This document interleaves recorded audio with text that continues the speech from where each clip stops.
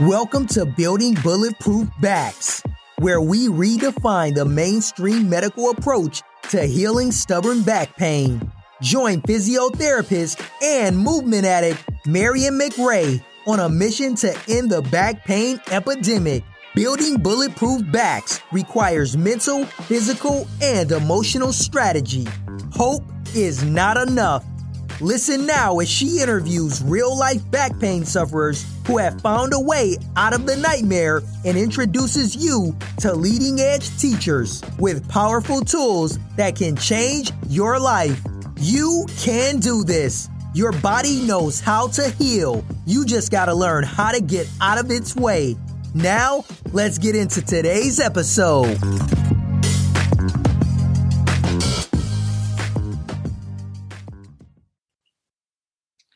Neil, welcome. Thank you. Just knocked off work, as I have. Yeah. We are recording the next episode of Building a Bulletproof Back, and I've invited Neil to come in because Neil has some great links, and I hear great feedback from his classes. He teaches foundation training in Margaret River. Just another one of the amazing back care opportunities in Margaret River you can access. But I really wanted to pick his brain about foundation training today. So, Neil, before we get to that, tell us a little bit about you. Who are you? What are you? I suppose I'd call myself a Margaret River local now. Yeah. Been here since 1990, so just touching on 30 years. Formerly from northern New South Wales, local plumber, and picked up foundation training a few years ago. And it was out of necessity, and it's become a beautiful habit. Great. And a source of enjoyment as I've learned how to teach it. So great. Yeah, but so you're plumber by day, by foundation day, trainer in the afternoons. By a couple of afternoons per week. And it's that's really a nice mix for getting your own movement built into a little routine, isn't it? Absolutely. Yeah. It was, like I said, I was lucky enough to be shown foundation by a local gym operator here who, as well as owning and running the gym, a very busy gym, he said he had an exercise modality that really targeted people with chronic back pain. Okay. And I went, oh, yeah, rightio. And once I'd done, or my whole family had done pretty much 2 or 3 classes with him, it was different enough to be really different. Yeah, right.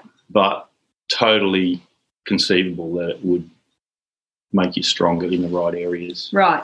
So how did you, back pain. For you to be interested in it, you must have had a bit of a sore back yourself?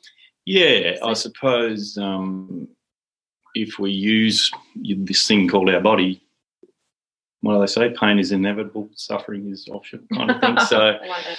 So I suppose over the decades of plumbing and doing sports like, soccer, martial arts, surfing, on top of working, lower back pain almost seemed like it was inevitable. And are you saying that just because you were doing a lot of different things? Just the volume of stuff you were doing? No. I'm almost thinking that we're led to believe, George, is that what you say? It is. We're led to believe either through our family contacts or our... Hold up there. Very natural. Just hold up one sec. Get it.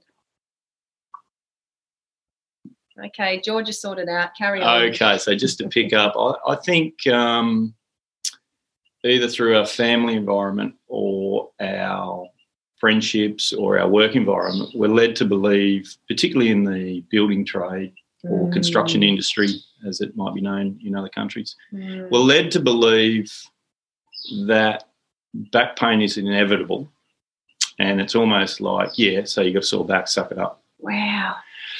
Which is kind of, well, if you want to. Do you subscribe to that knowing what you know now? No. Good. No. It's a bit like runners and running injuries. Runners assume that if you're a runner, you have a running injury. Yeah. Which is just not how it needs to be. So it's good to challenge that. Yeah. And I suppose I've always had an interest in the body, and when pain stops you doing certain things that you want to do, well, there's two things there. Pain's the body's messenger, isn't it? Something's got to change. Yeah. But it's also there to stop us further injuring ourselves. So I've asked enough people, professional practitioners around town, of which this town's amazing for its different levels of expertise in town. And perspectives, hey? Yes. Like we've got every colour of the rainbow. Yeah. Yeah. We're probably making Margaret River the back pain capital. Might start a whole new industry in Margaret River. Back pain holidays. Yeah, so that might deter people from coming here if it's worded incorrectly. That's right. We might get funding from the tourist campaigns though. But anyway. Yeah. So I suppose with this annoyance of back pain, shoulder pain, hamstring issues when I was playing soccer and stuff, I suppose I was always wanting to find out why. Yeah. And, it's not good enough just to accept it and try and mitigate pain with medication. It never sat well with me. I think that's a little bit of my mother's side. Okay. She was never big for the pharmacy. Right. So, when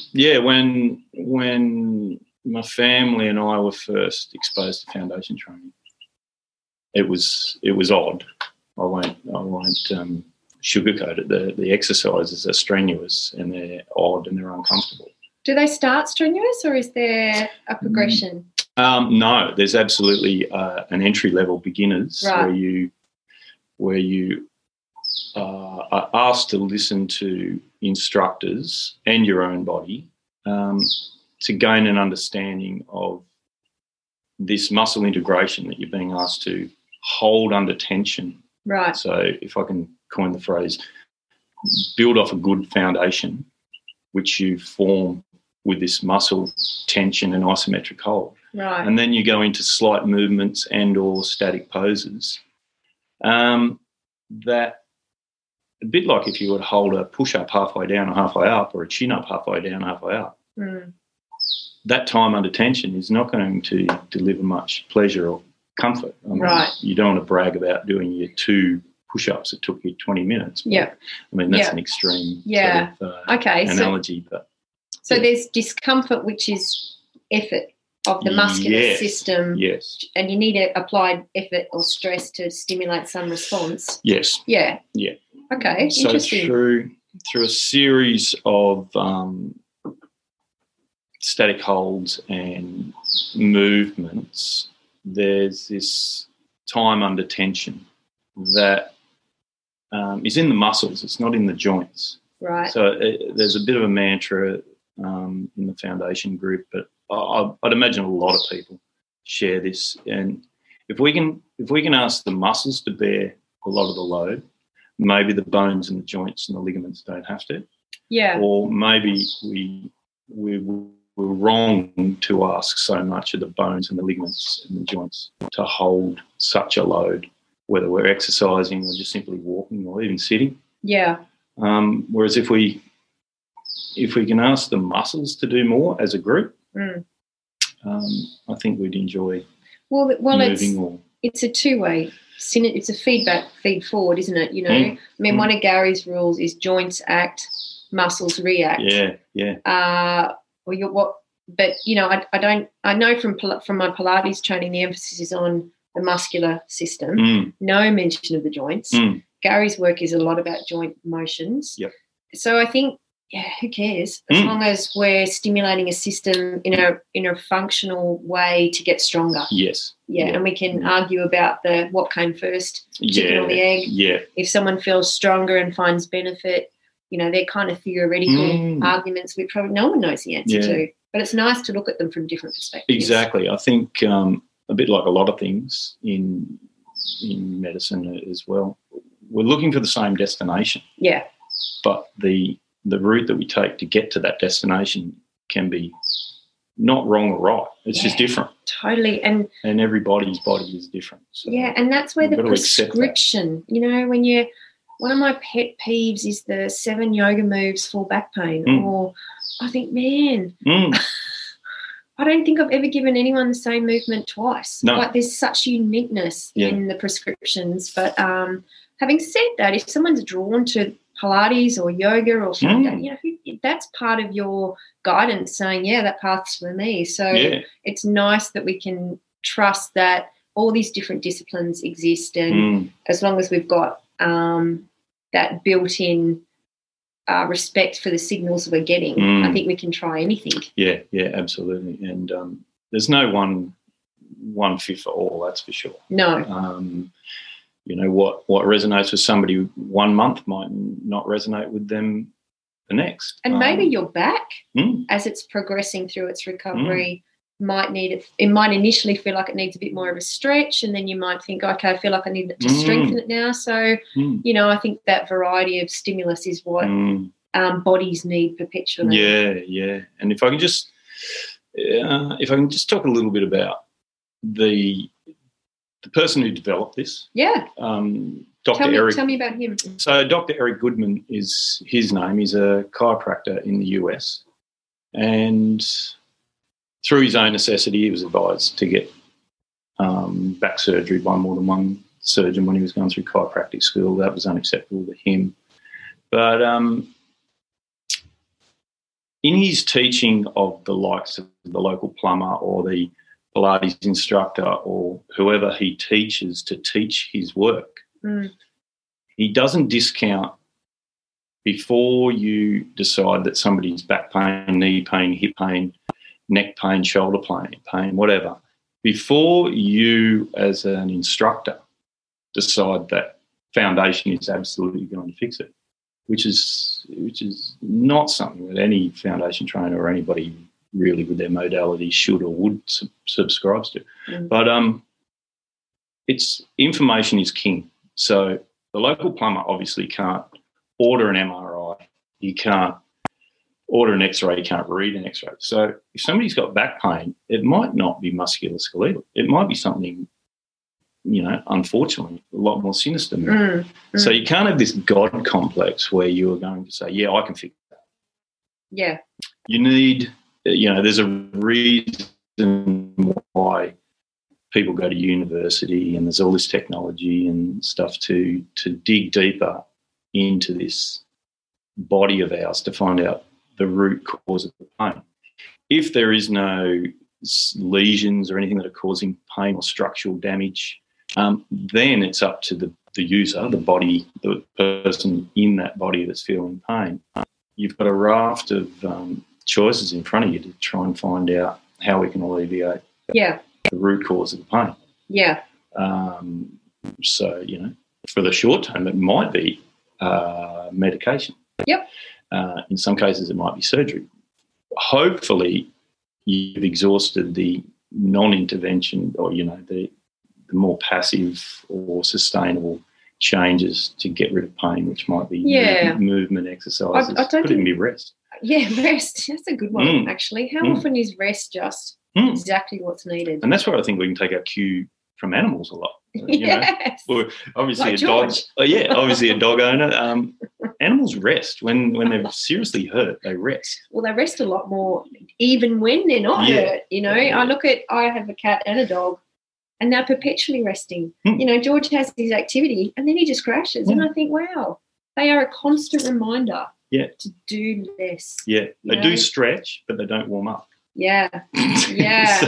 Yeah, there might be a message there. That's right. No one wants to hear rest, but it's usually only rest from certain angles, certain positions, certain movements. It's not everything, and it's it's that classic. It only hurts when I bend down. We'll stop bending down. Find a new way. Yeah, find a new way to bend. That's right. Yeah. Yeah. So how long into doing foundation did you start to find benefit in your own back? Okay, so I'd say if I was practicing foundation twice a week in a class, I think it would have been a month to 6 weeks before I really noticed a change in the way I moved and walked. I walked, yeah.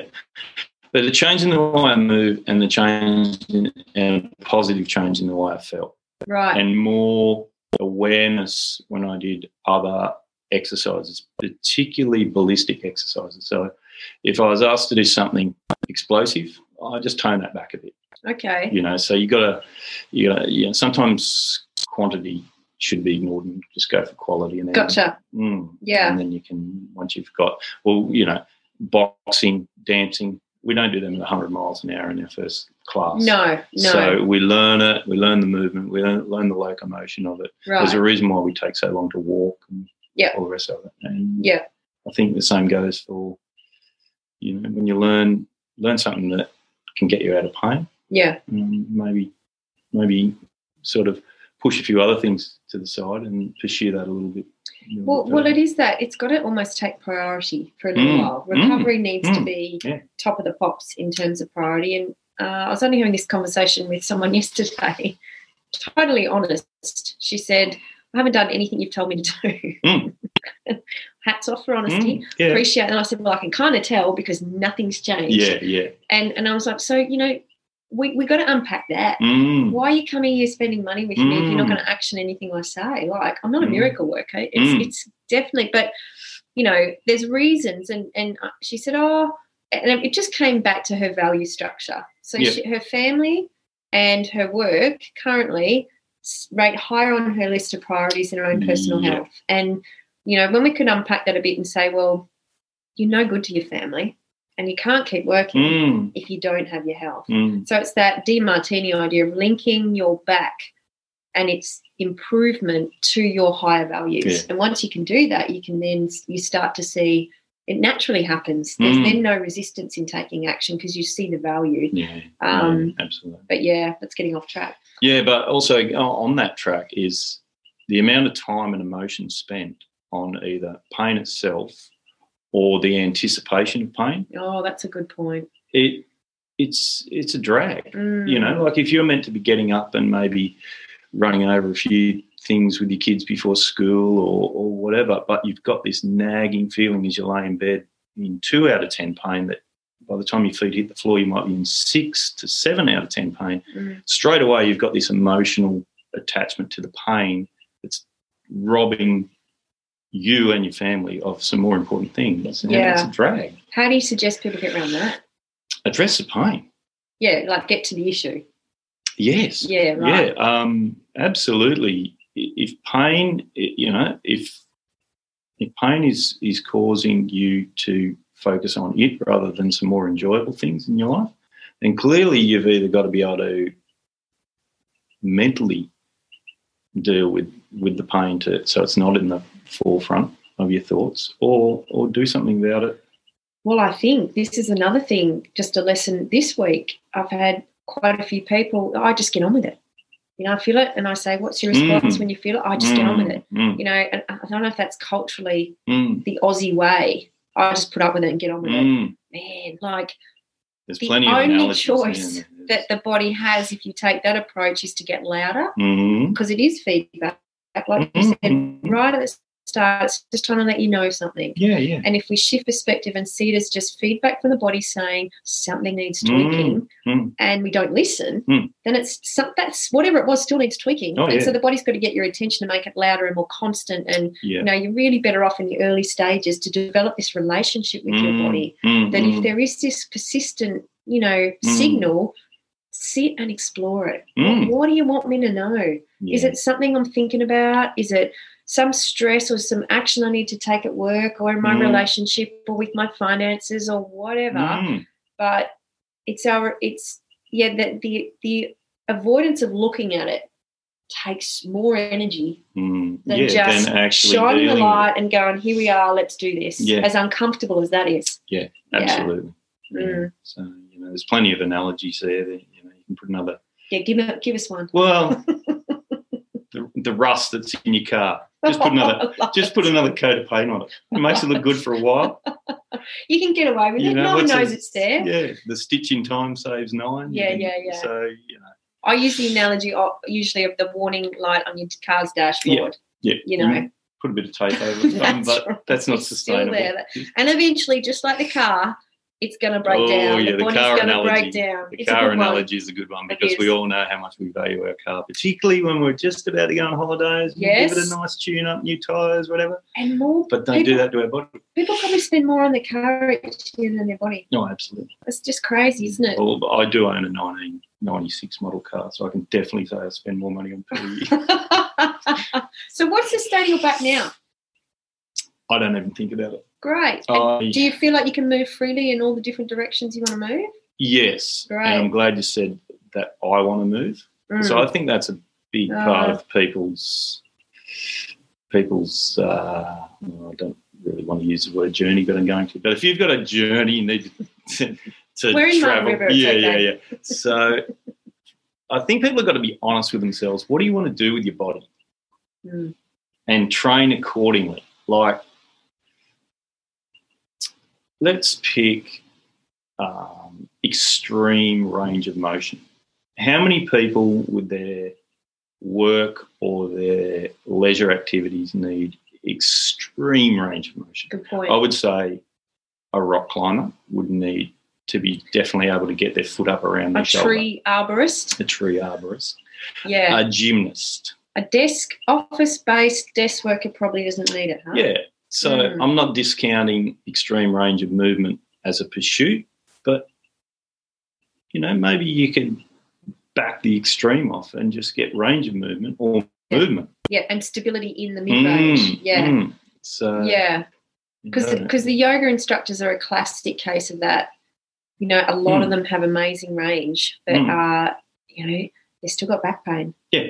So it's no guarantee that if you create that range that you will lose your pain. There's more at play a lot of the time. So you asked me, how is my back pain now? Yeah. I led onto that little branch road. I don't even think about my back pain now until it flares up. Right. And when I say flare up, I used to be in constant nagging lower back pain.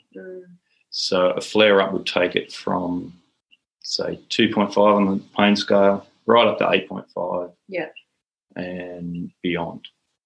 Now it sits at just a nice indistinguishable level as opposed to leg pain from going for a walk or a swim or shoulder or bicep pain from doing something, chin-up bars or something like that. Yeah. So I don't even think about the mild level of sensation I have in my back, particularly my lower back. Yeah. When it goes up to, say, 4 to 5 out of 10, might be on the back of a day of doing a lot of digging or lifting or I did something in a gym or at home, and I'll notice I'm a lot more aware of, okay, so now I've got this asymmetry feeling or whatever. And I know the practitioners I want to see to address it if I think I can't myself. Gotcha. B, I think I know enough about the foundation training exercises that I think which can ones address to move. it. Yes. Yeah, right, yeah. Which is empowering, isn't it? Oh, it's absolutely empowering. Because then when you get that flare-up, it doesn't panic you. You don't go into, holy shit, I'm going back the wrong way. You're like, that's cool. I know what to do. I've got the tools. I know what to do. I know what not to do. Yeah. And quite often a walk instead of a run, quite often what I call a tea bag, which is just jump in the ocean. Go and lie around in the ocean as opposed to putting in a dedicated 2K swim or something like that. Great. So, it's... Was there a moment when you thought you weren't going to be able to keep your occupation going because of your back pain? Because I hear I see quite a few tradies in the thick of it questioning their occupational career choices moving forward. Yeah, and absolutely. It's a real tough one because I think if they can invest the time and energy like you have to learn the things you've learned, then I think they can have a great career, but they're going to have to be mindful and develop those tools to allow them to anyone, an athlete does. So if you've got a physical occupation, you do too. Yeah. You're not but some of them, yeah, I find it a hard conversation to have, actually.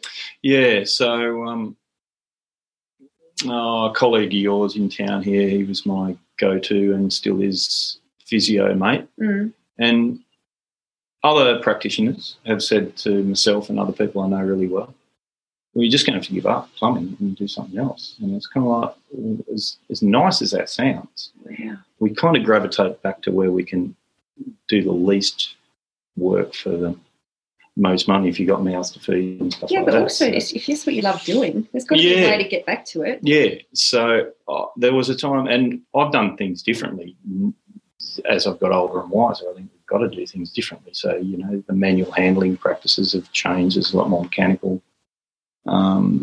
Digging even these days hardly gets done. But digging's a very functional movement. It was done before the wheel. Yeah. So we shouldn't discount sometimes digging. You get paid to go to work to get fit. It's great. Well, it's all about how you dig, I'd imagine. Yeah, absolutely. Even in digging, there's so much about your foot placement, you know. Are you going left to right, right to left? You know, if everything's working well and you take that approach, and even lifting. And that's what I do. I teach that. There's a static hold and a little bit of movement, you know, in an exercise in foundation training called the woodpecker. Okay. And it's absolutely digging. Right. It is seriously. If I was versed in that body position, that strong posterior chain activation with one leg forward, one leg back. Yeah.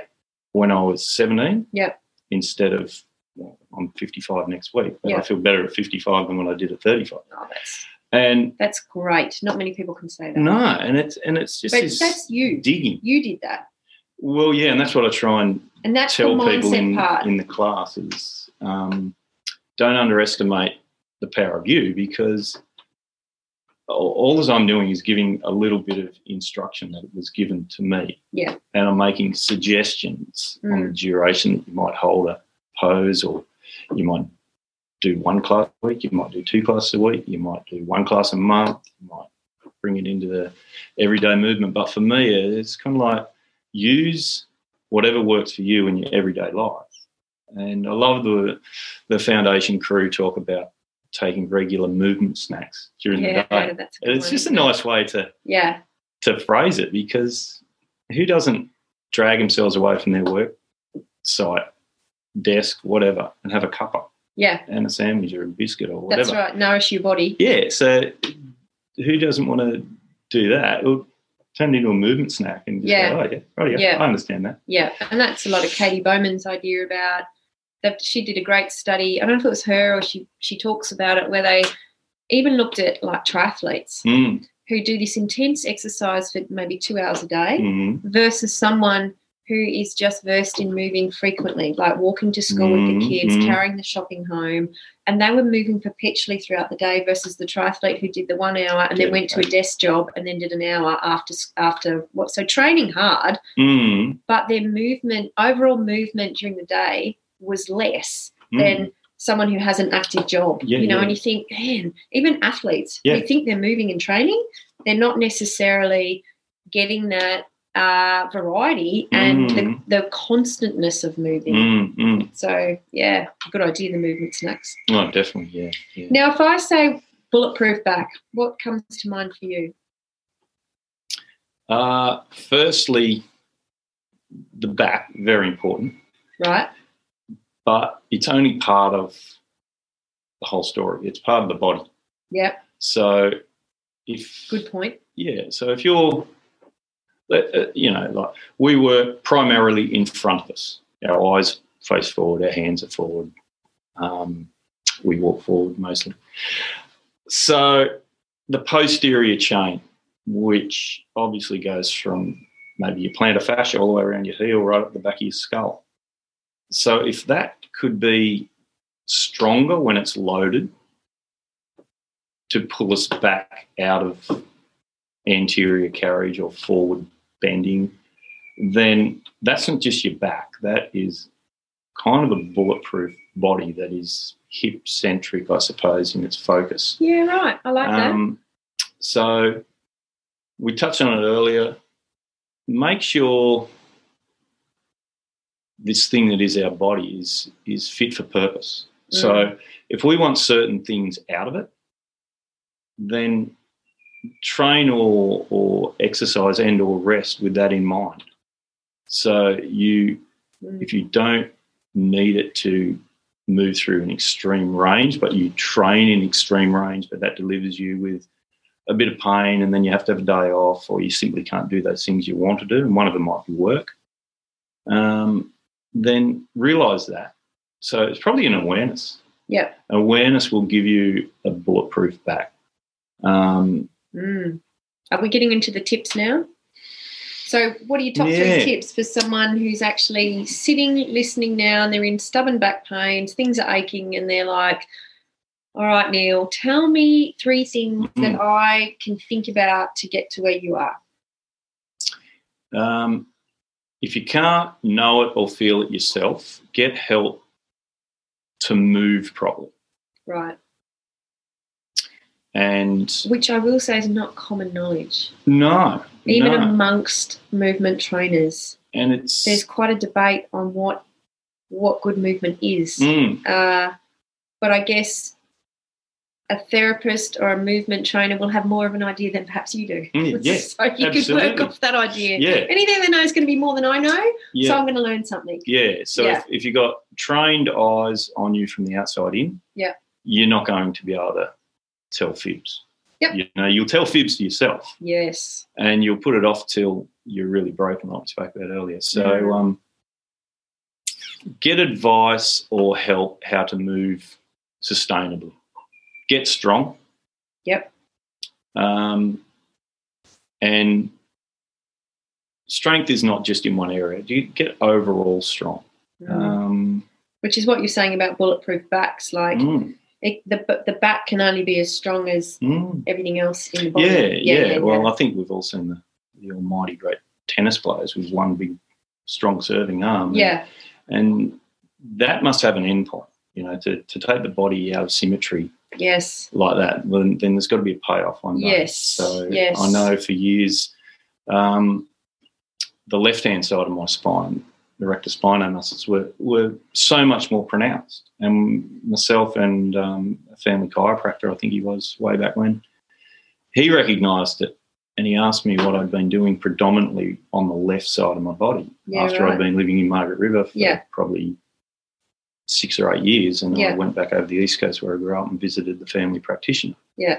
He said, your left-hand side of your spine is just way out of it. It's huge. Yeah. It's like you've just been doing like one-arm bicep curls. Yeah, right. Yeah, and I was like, we do a lot of we do a lot of hand digging in the early days in Margaret River. Right. So wet sand, really easy to dig. You can dig it for hours. Yeah. You're in your 20s. You just want to please the boss, get the job done, get knocked off and go surfing. Yeah.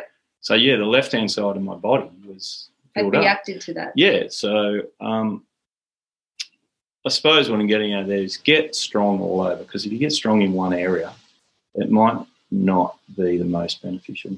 Yeah, thing. which is when I just want to put in that idea that strengthening your core fixes back pain. I don't know why that's the biggest myth that crunches. Yeah, it's one muscle. Yeah, it's one muscle. All of you matters just as much as that one muscle. So think beyond the core. So if I interject there, and these are Eric Goodman's words, the core and foundation training is all the muscles that join the hip joint from below, above, and within. Okay, so it's a better definition, isn't it? It's this greater area than this sort of grapefruit-sized area below our navel, above our pubic bone, that people go, core, you've got to get your core strong. Well, the core and foundation training almost goes from below the knee to the collarbone, and it radiates away from the hip joint, but it also pulls back to the hip joint at the same time. Yeah, and I think Paul Hodges was the physio who did the research about transversus, and he showed that when people have had a bout of pain, that's the muscle that becomes deactivated by the pain. And so his research showed that if you could reactivate it, people had really good improvements in back pain. Great research, but been totally misinterpreted, totally taken out of context, and I'm sure even he probably lays in bed every night going, oh my God, why did I do that study? Because so much dysfunction's been created. Yeah. But I think, people are learning. And that's, I think, foundation is talking about a foundation rather than using the word core. It's a nicer word, really, isn't it? I think it's just such a great label to give it. Yeah. It doesn't come with any, if you knew Eric Goodman and his team, it comes with zero ego. It is what it is. Yeah. It's not the only thing you should do. Yeah. Can you do too much of it? Yes. Yeah. It's a bit like anything. Yeah. You could probably make an analogy, but it can be tied into everything else what we do that's positive. Yeah, and a good movement system will do that, won't it?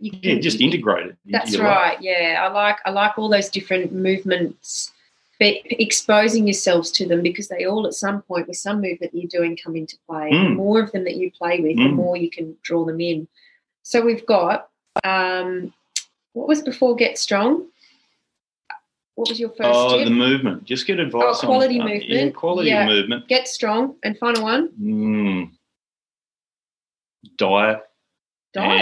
Interesting. Well, I wasn't expecting that. Well, the word anti-inflammatory. Okay. So pain is inflammation. Gotcha. There's plenty of ways to mitigate inflammation, I suppose. Gotcha. So if your diet is not the greatest, then you can change that. If you're carrying a little bit of extra weight and it's negatively affecting the other things you want to do in your life, you can change that. If you're underweight and it's negatively affecting what you want to do with your body, you can change that. So they're all things you can change. So I suppose there's just like spokes in the wheel, isn't it? There's movement, there's hydration, there's sleep. There's sleep and rest. I like to differentiate between those. So if you're not getting quality sleep, then you're probably not repairing as good as you could. A rest for a boxer might be, I'm just going to go for a 5K easy run today and just do some light mitt work. A rest for somebody like myself who's, looking to just have a day where I'm not focusing so hard on going for a strong swim or a strong surf. Might just go for a walk with the dog. So active rest. Yes, that's a as great opposed term. to active sitting rest around on the lounge and whatever. And if you're a runner, it's probably going for a walk. Exactly. So I see what you're saying there. That's a good idea. Yeah. And if you're a gardener who's always like, digging and pruning and doing hard stuff, it might just be going around fertilising. There's grades within what we do that some intensity, some light. Yeah. Gardening is, I think of a few movements or chores we do in life that foundation just is absolutely made for. Perfect. So it's gardening and working in a kitchen. Wow, interesting. Well, it's the chefs, they get stuck in this internal shoulder rotation. Yeah.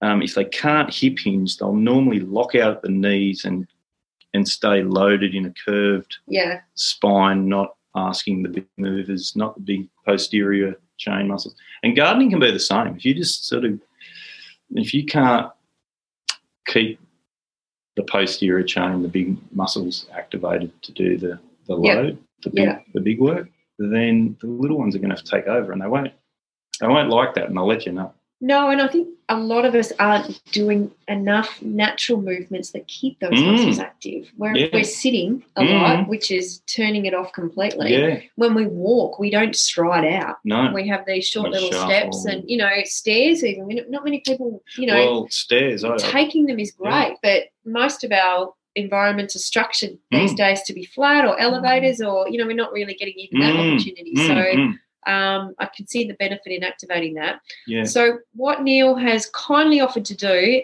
and I'd love to see the woodpecker. Oh, the woodpecker. You talked about that one. Yeah. We're going to just record a 10, 12-minute little movement video at the end of this, and we'll link to that. That'll be on the YouTube version of the podcast. We'll just add that link somewhere, but you'll be able to check out and have a little bit of an idea of what foundation training looks like. Absolutely. Great. And So thank Marion you. will know what it feels like. Yeah, well, I'll be recording. Oh, if I can do it. Yeah, whatever works. We'll work it out. Okay, so thank you for coming in. Thank you. And great to have the chat as usual. And thanks to the listeners. And feel free, I haven't sort of mentioned this before, but if you have got questions after one of the chats and you hear them and you're like wanting some more information, then just drop us a line and contact us and we'll try and get you the right information for what you're seeking. So Foundation Training's got a wonderful website, obviously www.foundationtraining.com. Great. And if you go there, there's a raft of opportunities. You can find myself under Find a Trainer via email only. Great. And then I'll we'll put your class links. Are you at this yoga studio? Yeah. So we'll link to wherever. If you're specifically in Margaret River and you want to go and train with Neil, then all the info will be there. All right. So thanks for listening, everyone, and we'll see who else we can rustle up for the next victim. Okay. Thanks. Sweet.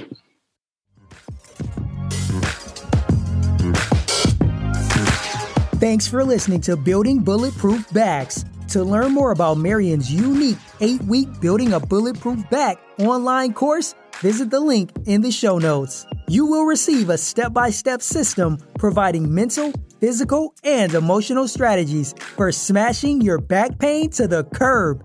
Ain't nothing like this anywhere else on the market. Become your own hero.